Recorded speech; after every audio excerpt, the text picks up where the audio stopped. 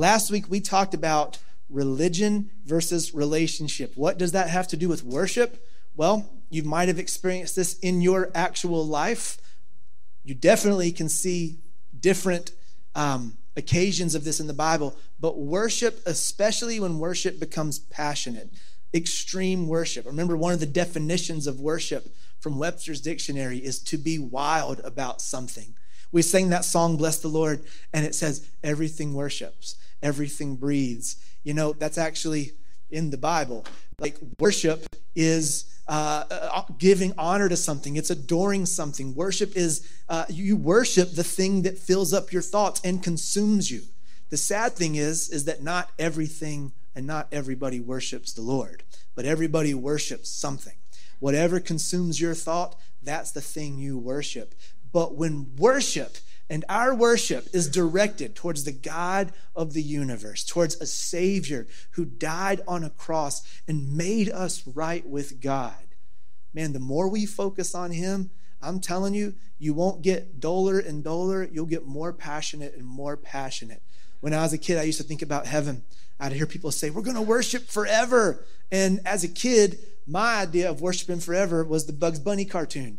You know, he died several times in the cartoon, and his spirit would leave his body and he'd float up to a cloud where then somebody would hand him a harp and he'd play a harp sitting on a cloud. Remember? That happened in a lot of those cartoons. I mean, as a kid, I thought, man, that might not be the most fun thing to do forever. Like, once I've mastered the harp and flown that cloud as far as I can, that might get boring if that's all I'm going to do for eternity. But that is well, first of all, it's a wrong understanding of eternity. Anything based on Looney Tunes is probably not going to be a good understanding of something. But there's a harp right there. That's our graphic isn't Bugs Bunny with a harp. It's David. We are going to worship for eternity, but in our human understanding of what worship is and in our human understanding of who God is, maybe we do have this fear. Well, that's not going to be fun forever. But let me tell you, worship, when it's real spirit and truth worship, it just leads to more and more excitement. It is an adventure. It's a discovery. Like, we would discover more and more and deeper places in the Lord the more we worship.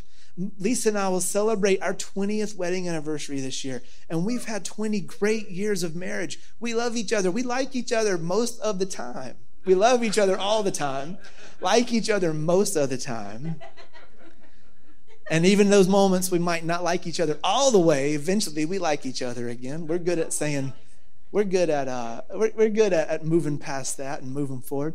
But you know, marriage, when it's done right, man, 20 years, it's not less fun than it was 20 years ago. Man, it's awesome that there's no one that knows me better than Lisa. There's nobody that knows Lisa better than me. We discover new things in each other. We get to know each other more. We grow together.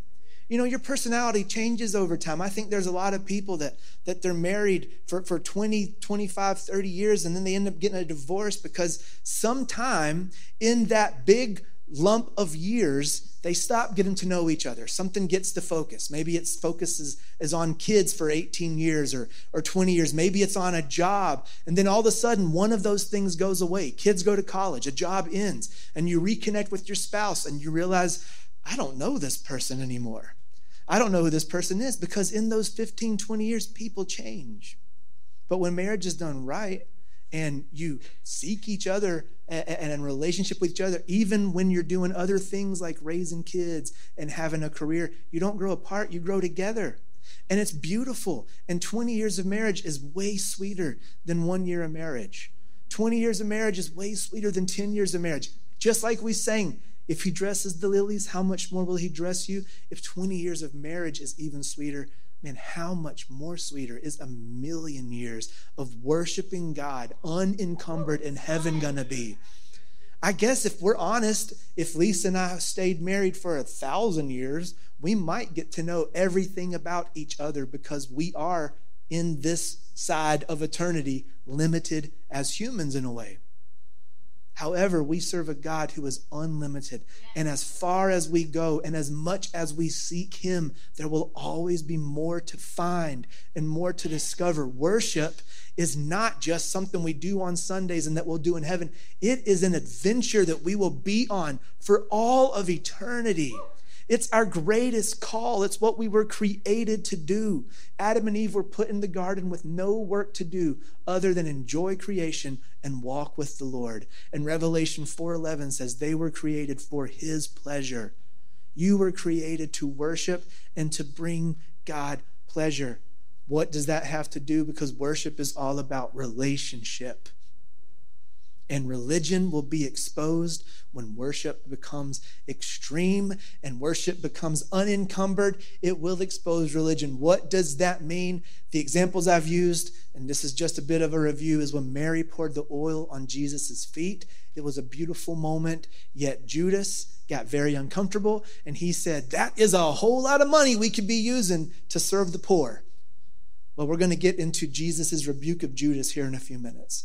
There's another moment when David was leading the Ark of the Covenant back into Jerusalem. It had been taken by the Philistines, and then when Israel recovered it, it ended up at this guy's house, Obed-Edom, and he was super blessed because the Ark of the Covenant was in his house. David said, let's go get it. So joyfully, he led the procession of Israelites and the Ark of the Covenant back into Jerusalem, and he was dancing with all of his might. His wife, Michal, who was Saul's daughter, Saul was the religious king. He was the people pleaser. He was the one who was rejected by God. And his first thing he said after God rejected him to the prophet Samuel was, honor me in front of the people one last time. He wasn't concerned about being rejected by God. He was concerned about being rejected by the people. Yet David, when he messed up and the prophet Nathan called him out, he said, please, please, I've sinned against God and God alone. And he went to the Lord. And God made things right. And he didn't reject David. Michal, Saul's daughter, was a bit of a people pleaser as well. I guess we get some insight into her. When she looked out of her window and saw her husband dancing with all of his might, boy, that religious spirit peeked its head up and she said, look at this honored king, undressing in front of everybody who's looking, acting like a fool, basically. And David's response says, you think this is undignified? Well, you haven't seen anything yet. I'll get even more undignified than this. We're also going to get into his response because it went even deeper. We're going to talk about that too, because what we're going to focus on today is not so much the religious spirit and what it looks like, which that's what we focused on last week, but today is going to be how we are to respond, because that's important. We don't just see religion. We don't just see this exposed so we can just, oh, look, there's some religion in that person. Or we might not want to admit it. There's some religion in me. But when we see it in ourselves or others, how do we respond? That's what I want to get at today. I meant to say this last week. I don't think I did. If you're here with us and you're wondering, maybe I've never heard of religion as a negative thing, maybe go back and listen to last week's message, because I don't have time to get into all that. But I heard someone say this. I think it's a great picture that religion is what's left when God leaves the room. That's what religion is. We have lots of religions in this world. However, Jesus did not come to earth to give us another religion. He came to give us relationship. Here's a huge difference. Religion judges. That's kind of a good definition. When you see religion in somebody, they're judging. Judas judged Mary's offering to Jesus. It's too expensive. Michal judged David's dancing. She goes, you're making a fool of yourself. You should be a dignified king. Religion judges because it's based on a system of rules and regulations. Relationship with Jesus doesn't judge. Who needs another relationship in their life where someone's going to judge them and tell them every time they messed up? Let's be honest. Who in this room doesn't already realize it every time we mess up? Does anybody in this room actually need somebody else in their life pointing out, hey, you just messed up? Do you not think I know I messed up? I know I messed up. You know you messed up. I don't need anybody to tell me. Religion will tell you every time. Here's the difference. Here's what Jesus came to do. Jesus came, lived for us, died for us. So when God looks at his children now, does he see our sins? He doesn't. The word says he sees children, sons and daughters covered by the blood of the Lamb. He doesn't judge us anymore because there's no sin resident in us to judge. It doesn't mean we're not sinners. Sometimes we make mistakes. I'm sure we do. However, the Bible says over and over again, our sins are covered by the blood of the Lamb, washed away. Just like the Old Testament priest examined the lamb that people brought for their sin sacrifice, and when the lamb was clean, the lamb was worthy to be slain, and if that lamb was sacrificed, the family was forgiven. The priest, our high priest God, still judges now the lamb. Because of Jesus, the Lamb of God that takes away the sin of the world. When we go to him as believers, he judges and looks at the lamb. Is the lamb still worthy? He is. That means we have open access to the throne of God. That's why it's not a religion. He's not looking and judging us anymore. He judged Jesus. He's innocent. And now we can read all over the New Testament. I can read you a verse here in Romans, and I will in a second. But it says we are fully accepted by God because of Jesus. He sees us as perfect. He said that he'll remember our sins no more. A lady who I love very much, who passed away years ago, Miss Jean, used to say this. I heard her say it one time. I never forgot it. She said, who in this room thinks and believes God can do anything? And everybody raised their hand. No one's going to say no to that. She goes, well, I know that some of you will put your hands down because you find it very hard to believe that he can't remember your sins. If he can do anything, why would you not believe he can take away his own ability to see our sins, to remember our sins? Because that's what he did.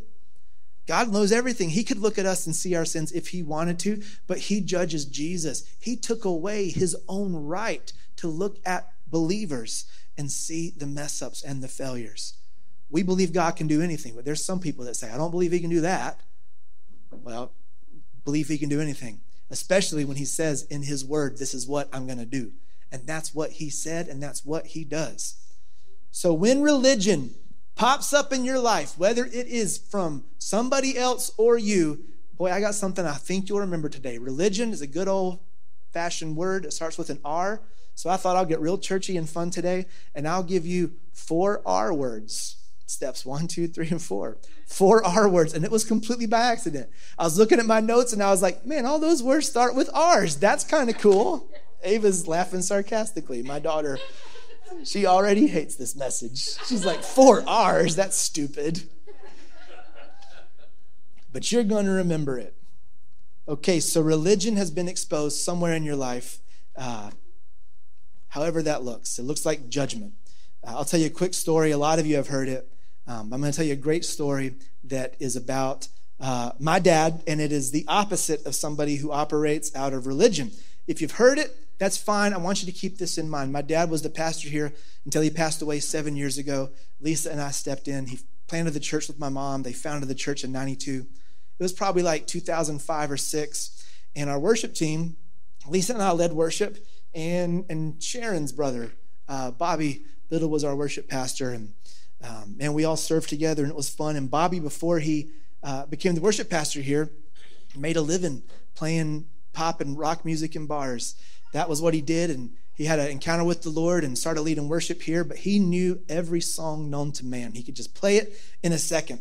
And one Sunday, my dad walks in, and if you heard me tell stories about my dad, I'm telling you, he was the most unreligious person you would have ever met. He makes the religion in you. He would make it, I can tell you time after time, when he made the religion in me peak up. I got to know myself better because he made me uncomfortable. Sometimes that religion in you starts to just feel uncomfortable, right? That's sometimes how it manifests here in the natural world. He walks in one Sunday, no explanation, looks at the band and says, hey, do you guys know that song by Prince, Purple Rain? He said, I need y'all to play that song today. And Bobby says, during church? And my dad says, yeah, just play that song, Purple Rain. And I guess, Pastor Barry, like he didn't know. He goes, I think that song might be about drugs, People say it's like a purple haze, when you're high. And Dad says, I know what the song is about. I need you to play Purple Rain today.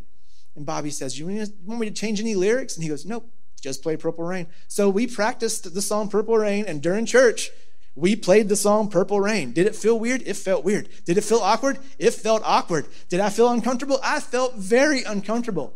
Guess what? That was the religion in me, feeling uncomfortable. That's an example of religion.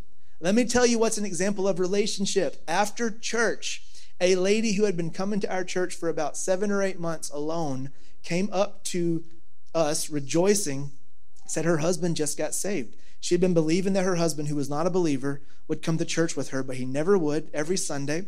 They had a good relationship, so it was kind of a joke. She'd be like, want to go to church today? He'd be like, absolutely not, but you have fun.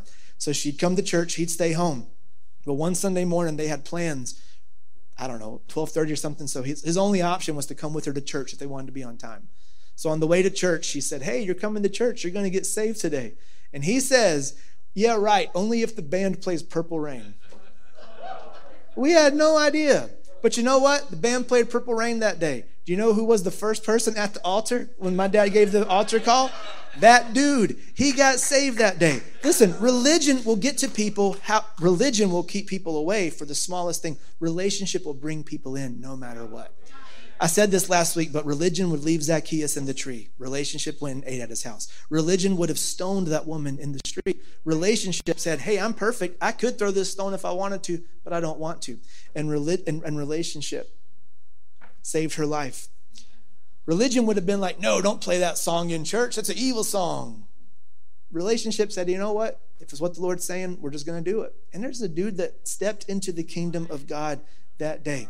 So, religion, how do we respond? Our first R word, step one, we're going to recognize that it's religion. I said this last week. Things lose power in the light. Darkness, the only power it has is that you can't see in it. So you bring some light into darkness and you'll see where you're going. There'll be no dangers. And if there are dangers, they'll be exposed. So when religion is exposed, the first step is to recognize it. I mean out loud even. Why not recognize it out loud? Right? It's a good thing. Have a conversation with somebody or just yourself. That's religion. When I started feeling uncomfortable about playing the song Purple Rain, I wish I'd had the wherewithal to be like, man, that's just religion. But I'll be honest, I played it reluctantly. Back then, every Christian musician that plays the bass is just because they play something else and one day there's no bass player and they have to learn to play the bass. I was playing the bass back then because we had guitar players and piano players, so I had to play the bass. I didn't want to play the bass, Purple Rain, that day, but I did. It was so uncomfortable. I wish I would have recognized, hey, that's just religion. Because you know what? Sometimes relationship comes into the temple and turns over some tables. They need to be turned over. That's what Jesus did. Part of my testimony is a guy at camp when I was 15 told all of our campers to make a list of sins and every night go down that list and ask God to forgive you. That was religion. I'm telling you, that controlled my life for 2 or 3 years. I wish in that moment I'd have either had somebody around me or I myself could have recognized, man, that's just religion. That's not in the Bible. That's not what the Holy Spirit says. That's not what Jesus ever told anybody to do. If I would have recognized that in the moment, it would not have ruined my life for the next 2 or 3 years. But when darkness is exposed to light, it loses its power. So you want religion to lose its power? Recognize it immediately. The second thing we're going to do, the second R, is remember that when that religious spirit pops its head up, remember that you have authority over it. You have been given all authority in heaven and on earth. How do I know that? Because Jesus was given all authority in heaven and on earth, and we are just like him in this world. He's a part of you. He lives on the inside of you. Matthew 28:18. Jesus came and told his disciples, I've been given complete authority in heaven and on earth. Therefore, go and make disciples of all the nations, baptizing them in the name of the Father and the Son and the Holy Spirit. Teach these new disciples to obey the commands I've given you. And be sure of this, I'm with you even to the end of the age. Jesus has been given all authority in heaven and on earth. And 1 John 4:15-17. Whoever shall confess that Jesus is the Son of God. Who in here confesses Jesus is the Son of God? Put your hands up. Come on, just a little action to our message today. I think that's everybody in here. So that means this applies to you. Whoever confesses Jesus is the Son of God, God dwells in him and he in God. And we have known and believed the love that God has unto us. God is love. And he that dwells in God dwells in love, and God in him. Herein is our love made perfect, that we may have boldness in the day of judgment, because as he is, so are we in this world. You want to know where the Bible says you have the authority of Jesus? Right here. As he is, so are you in this world. When religion peeks its head up, you have authority and you can tell it to back down. You're the one with the power, not religion. Relationship has so much more power than religion. When religion says you've fallen short again and you're laying in the street exposed, a crowd around you ready to throw stones, relationship steps in and with authority disperses the crowd, drops all the stones, lifts you up and says, look, now go and sin no more. That's relationship. Matthew 24:43. This is one of my favorite verses because it is so practical. Understand this, Jesus said. If a homeowner knew exactly when a burglar was coming, he would keep watch and not permit his house to be broken into. It's like, duh. Who doesn't know that? Would you unlock the door for the burglar? Would you leave it open? Hey, here's my address, like Facebook Marketplace, right? Like best case scenario, you get like $5. Worst case, I'm not even going to talk about the worst case. Facebook Marketplace is a fun world that a lot of people live in. But if you knew a burglar was coming to your house, you'd lock the door. You keep it shut. It's practical. Listen, there's a burglar coming to your house. There's an enemy that comes to steal, kill, and destroy. And let me tell you, I can't say this as a fact, but I know that I know this, one of the ways people get taken out all the time is through the attack of religion. It holds people down because, listen, you'll never measure up to the list. You will never in your humanity measure up, but Jesus did. Jesus did, and that's our gift as believers, is that what Jesus did is now applied to us. So remember that you have authority and you are accepted, not because of your own good doing, but because of Jesus. And that's where we're going to get into the third step. Step 2, remember you have authority. Step 3 is a little bit like step 2, but it is different. You're going to remind yourself that even when you're humanity, when you don't measure up, that's not what God's looking at. You're accepted because of Jesus.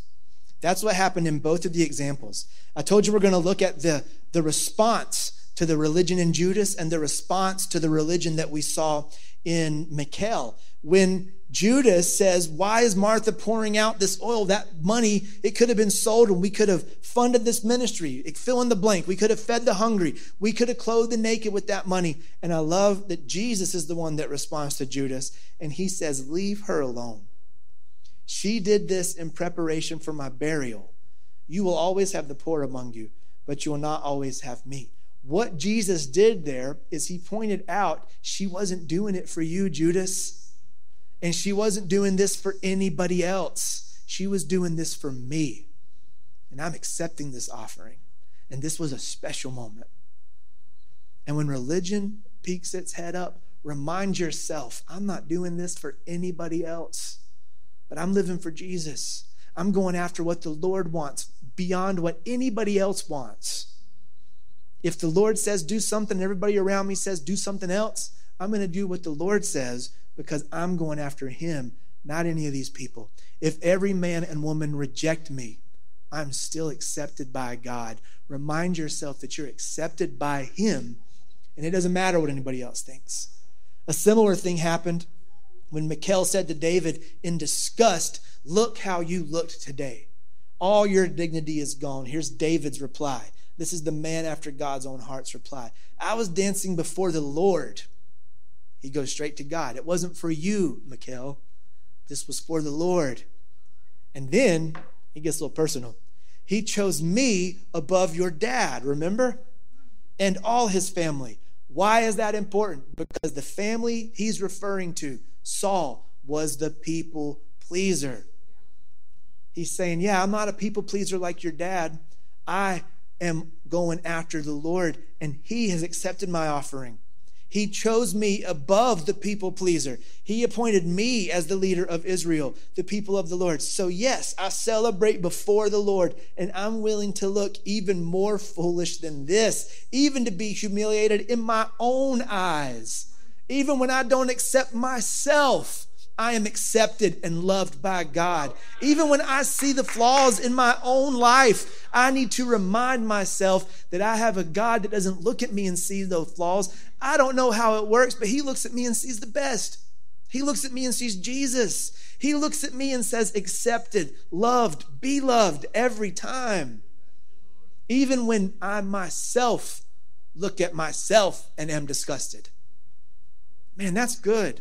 That's good. Because when we're judging ourselves, that's also religion. When you're ready to get wild in worship and something inside of you says, not after that night you had, that'd just be hypocritical. When you're ready to get wild in worship and something inside of you says, nope, you drove here all the way screaming at the family and you know it. You had to roll the windows up so the person at the red light wouldn't hear you screaming at the kids. You checked your phone to make sure you hadn't accidentally dialed anybody, that they have a message on their phone of you screaming at your kids or your spouse. And religion will remind you of that. What does religion look like? That's what it looks like. When you're ready to go after God, and maybe it's something inside of you that says, no, you're not worthy. That's religion. And that's when, number one, you recognize it. No, that's religion. That's not the Lord. And then remember, you have authority over it. Religion, get out of me. Those negative thoughts, I'm going to stop having you. Begin to put your mind on the things of God. And then remind yourself and remember that you're not even worried about being accepted by yourself or anybody else. Your only care is that you're accepted by God and God alone. And that's enough. And then I'm telling you, at that point, when you get that religion out, worship gets wild. And you know what? Let's just be honest. It's kind of fun. Dancing around and being free is fun. It's way better. Like, I used to be the guy that would just stand on the wall at weddings and school dances till I met my wife, and she said, you are not that guy anymore. And I said, no, I am. I don't like dancing. She goes, doesn't matter. Everybody else is just as worried about how they look. And she pulled me onto a dance floor. And now we don't leave weddings until the dancing stops. And we don't stop dancing until we're the last ones dancing. And it's exhausting, but we have the best time. And now that we're 40, it's even more exhausting. And it's like, why did we do that? Can we even make it home? Can we drive this car for 30 minutes awake? I guess we have, at least at this point. But I know my wife, and I'm telling you, when we hit 50, we're going to be dancing at every wedding until the last song is played as well. Religion will tell you you're not worthy. Back down. Don't go to the front. Don't lift your hands up. Hypocrite, hypocrite, hypocrite. When did Jesus ever do that? He only did it to the religious people. He only did it. He only did it to the people that were saying, we're right and you're wrong. He only said that to the people that said, we're making it, we're good enough, and you're not. He said, you're hypocrites. The people that knew they were sinners and came to him, never one time did he say, hypocrite. Why do we do it? He went to their house. Zacchaeus, let me go eat with you. Man, I hope Jesus never looks at me and says, you think you got it and they don't? Hypocrite. Judging. That's what religion is. When you're alone with your best friend and you start bringing up, oh, did you see? Can you believe she did this? Gossip is a form of religion. It's a form of religion. It's putting you on a pedestal above whoever it is you're talking about. And that is religion. Recognize it. Maybe you're like, well, I can't stop doing that. It's part of my whole personality. At least do step one. Recognize it when it happens. I know I'm being religious right now. It's like with all due respect. With all due respect, and then you can say anything disrespectful you want, right? In the South, we can do that. With all due respect, ma'am, that haircut is awful. In the South, all you have to do is say with all due respect, and then you can say anything you want. So maybe before gossip, we should just be like, listen, I know this is gossip, but, and then maybe you'll stop yourself, maybe you'll keep going, but it's at least a start, right? But God accepts you. He is pleased with you. He loves you. I want to read this verse in Romans. Well, I'll get to it. It's Romans 5:17. If I don't find it in my notes, I'll actually open a real Bible and read it. I'll get to it here in a second. I'm going to go ahead and tell you the fourth R. So here's what we got. We got recognize that it's religion. Remember you have authority. Remind yourself that God is pleased with you and nothing else matters. And then step 4, This is a good one. Read. Read.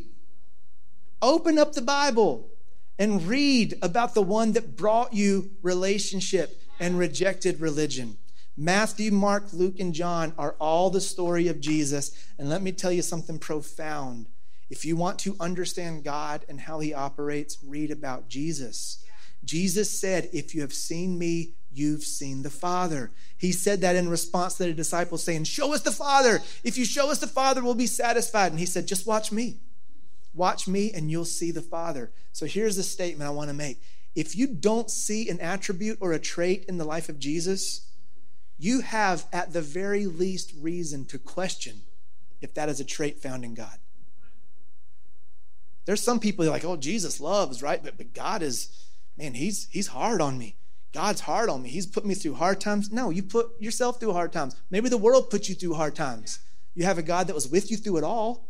Psalm 23 is all about what God does for you. And then there's one line about what you do for you. Yea, though I walk through the valley of the shadow of death.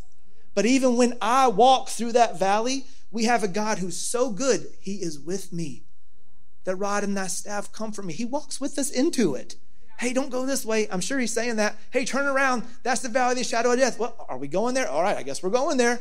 He doesn't miss a step. He's with you the whole time. But how about let him lead you? Instead of you leading God into that valley, let him lead you. Read the Gospels. What that will do is that will nail in those reminders that you're reminding yourself, I'm accepted. When you read about Jesus, how he accepted the ones around him. Mary Magdalene, a prostitute, who really became one of his disciples. The one who anointed his feet for burial. The one who got the news from the angel, he's not here. He's alive. Go tell everybody else. She was a prostitute. But relationship brought her in where religion would have and did reject her. Read the Gospels. Read about Jesus. And here's the last thing I want to say. When you see religion peek its head out of your own life or somebody else's, talked about 4 ways we can respond. Another thing to keep in mind, I mentioned this last week, but when you see religion in somebody, especially somebody you have a relationship with, man, don't be weird about it. Don't cut them off and I'm no longer your friend anymore. You're religious. That's religious in and of itself, right? Don't cut people off. Love them and then take this chance to minister the love of God to them. It may not even be in that moment, but as your relationship progresses with somebody, be aware, recognize that some religion pops its head up, and then minister the love of God to them, whatever that looks like. You'll have to be led by the Holy Spirit. But I wanted to make sure I say that. We don't see these things in others so we can just write them off and say, bad person, religion. No, you'll see it in yourself more than you'll see it in anybody else. But when you do see this in somebody else, man, understand that you can minister the love of God to them, maybe like nobody else. Here, I'm going to read Romans 5:17, and I'm going to invite the band to go ahead and come up. We're going to close here in just a second.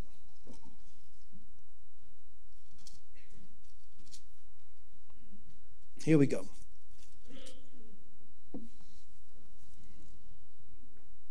Here we go. Romans 5. I'm going to start actually at verse 15. What a difference between our sin and God's generous gift of forgiveness. For this one man, Adam, brought death to many through his sin. Isn't it funny? Just thinking about this as I'm reading. Like, my brother-in-law is so funny. We've talked about this before. Why do we get gifts on our birthday? Like, what our accomplishment is that we survived another year, so people give us presents. It's like, that's kind of funny when you think about it. Now, don't get me wrong. I love birthday presents. I like getting them and I like giving them. And I'm pretty extravagant with birthday presents when it comes to my family, especially. But if you break it down, we're getting gifts just for being born. But I kind of love that, because why do we get this free gift of forgiveness? Because we get born again. Yeah. You don't earn it. You don't deserve it. You just survived long enough to have this moment where you said, I believe in Jesus. And then you're born again. And wait, why am I getting this gift of forgiveness? Because you were born. That's pretty cool. So maybe next time we got a birthday, remember that. Get a gift and be like, I'm getting this just because I was born, and I got forgiven just because I got born again. You ready? The result of God's gracious gift is very different from the result of that one man's sin. For Adam's sin led to condemnation. So if you feel condemned as a believer, it's sin making you feel condemned, not God making you feel condemned. And the result of God's gift is different. The result of that one man's sin, for Adam's sin led to condemnation, but we have the free gift of being accepted by God.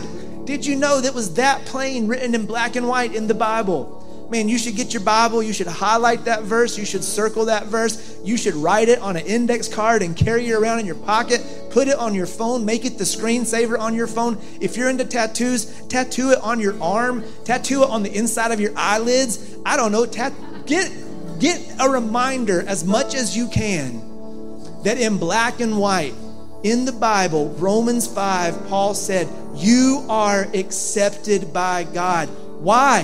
Why did I get this gift? Simply for being born again. Because of Jesus. You have the free gift of being accepted by God, even though we are guilty of many sins. The sin of this one man, Adam, caused death to rule over us, but all who receive God's wonderful, gracious gift of righteousness will live in triumph over sin and death through this one man, Jesus Christ. Do you want to know how to get past sin? Do you want to know how to stop doing the things that have held you bound? There's your answer right there. All who receive God's wonderful, gracious gift of righteousness will live in triumph over sin and death. That doesn't start with your actions. That starts right here in your mind. You have to know you're forgiven. You have to remind yourself that you're forgiven. You have to know you're accepted. You have to remind yourself that you're accepted. And when religion, whether it's in you or somebody else, says not worthy, you have to recognize it and say, Jesus is, and that means I am. And that's powerful. Let's say that together. Jesus is, so I am. You ready? 1, 2, 3. Jesus is, so I am. You're worthy because Jesus is worthy. So when you're ready to get wild and your mind says, nope, nope, nope, nope, nope, you say yes, yes, yes, yes. I'll get even wilder. I'll be even more undignified. I'll dance till everybody in here thinks I'm on something.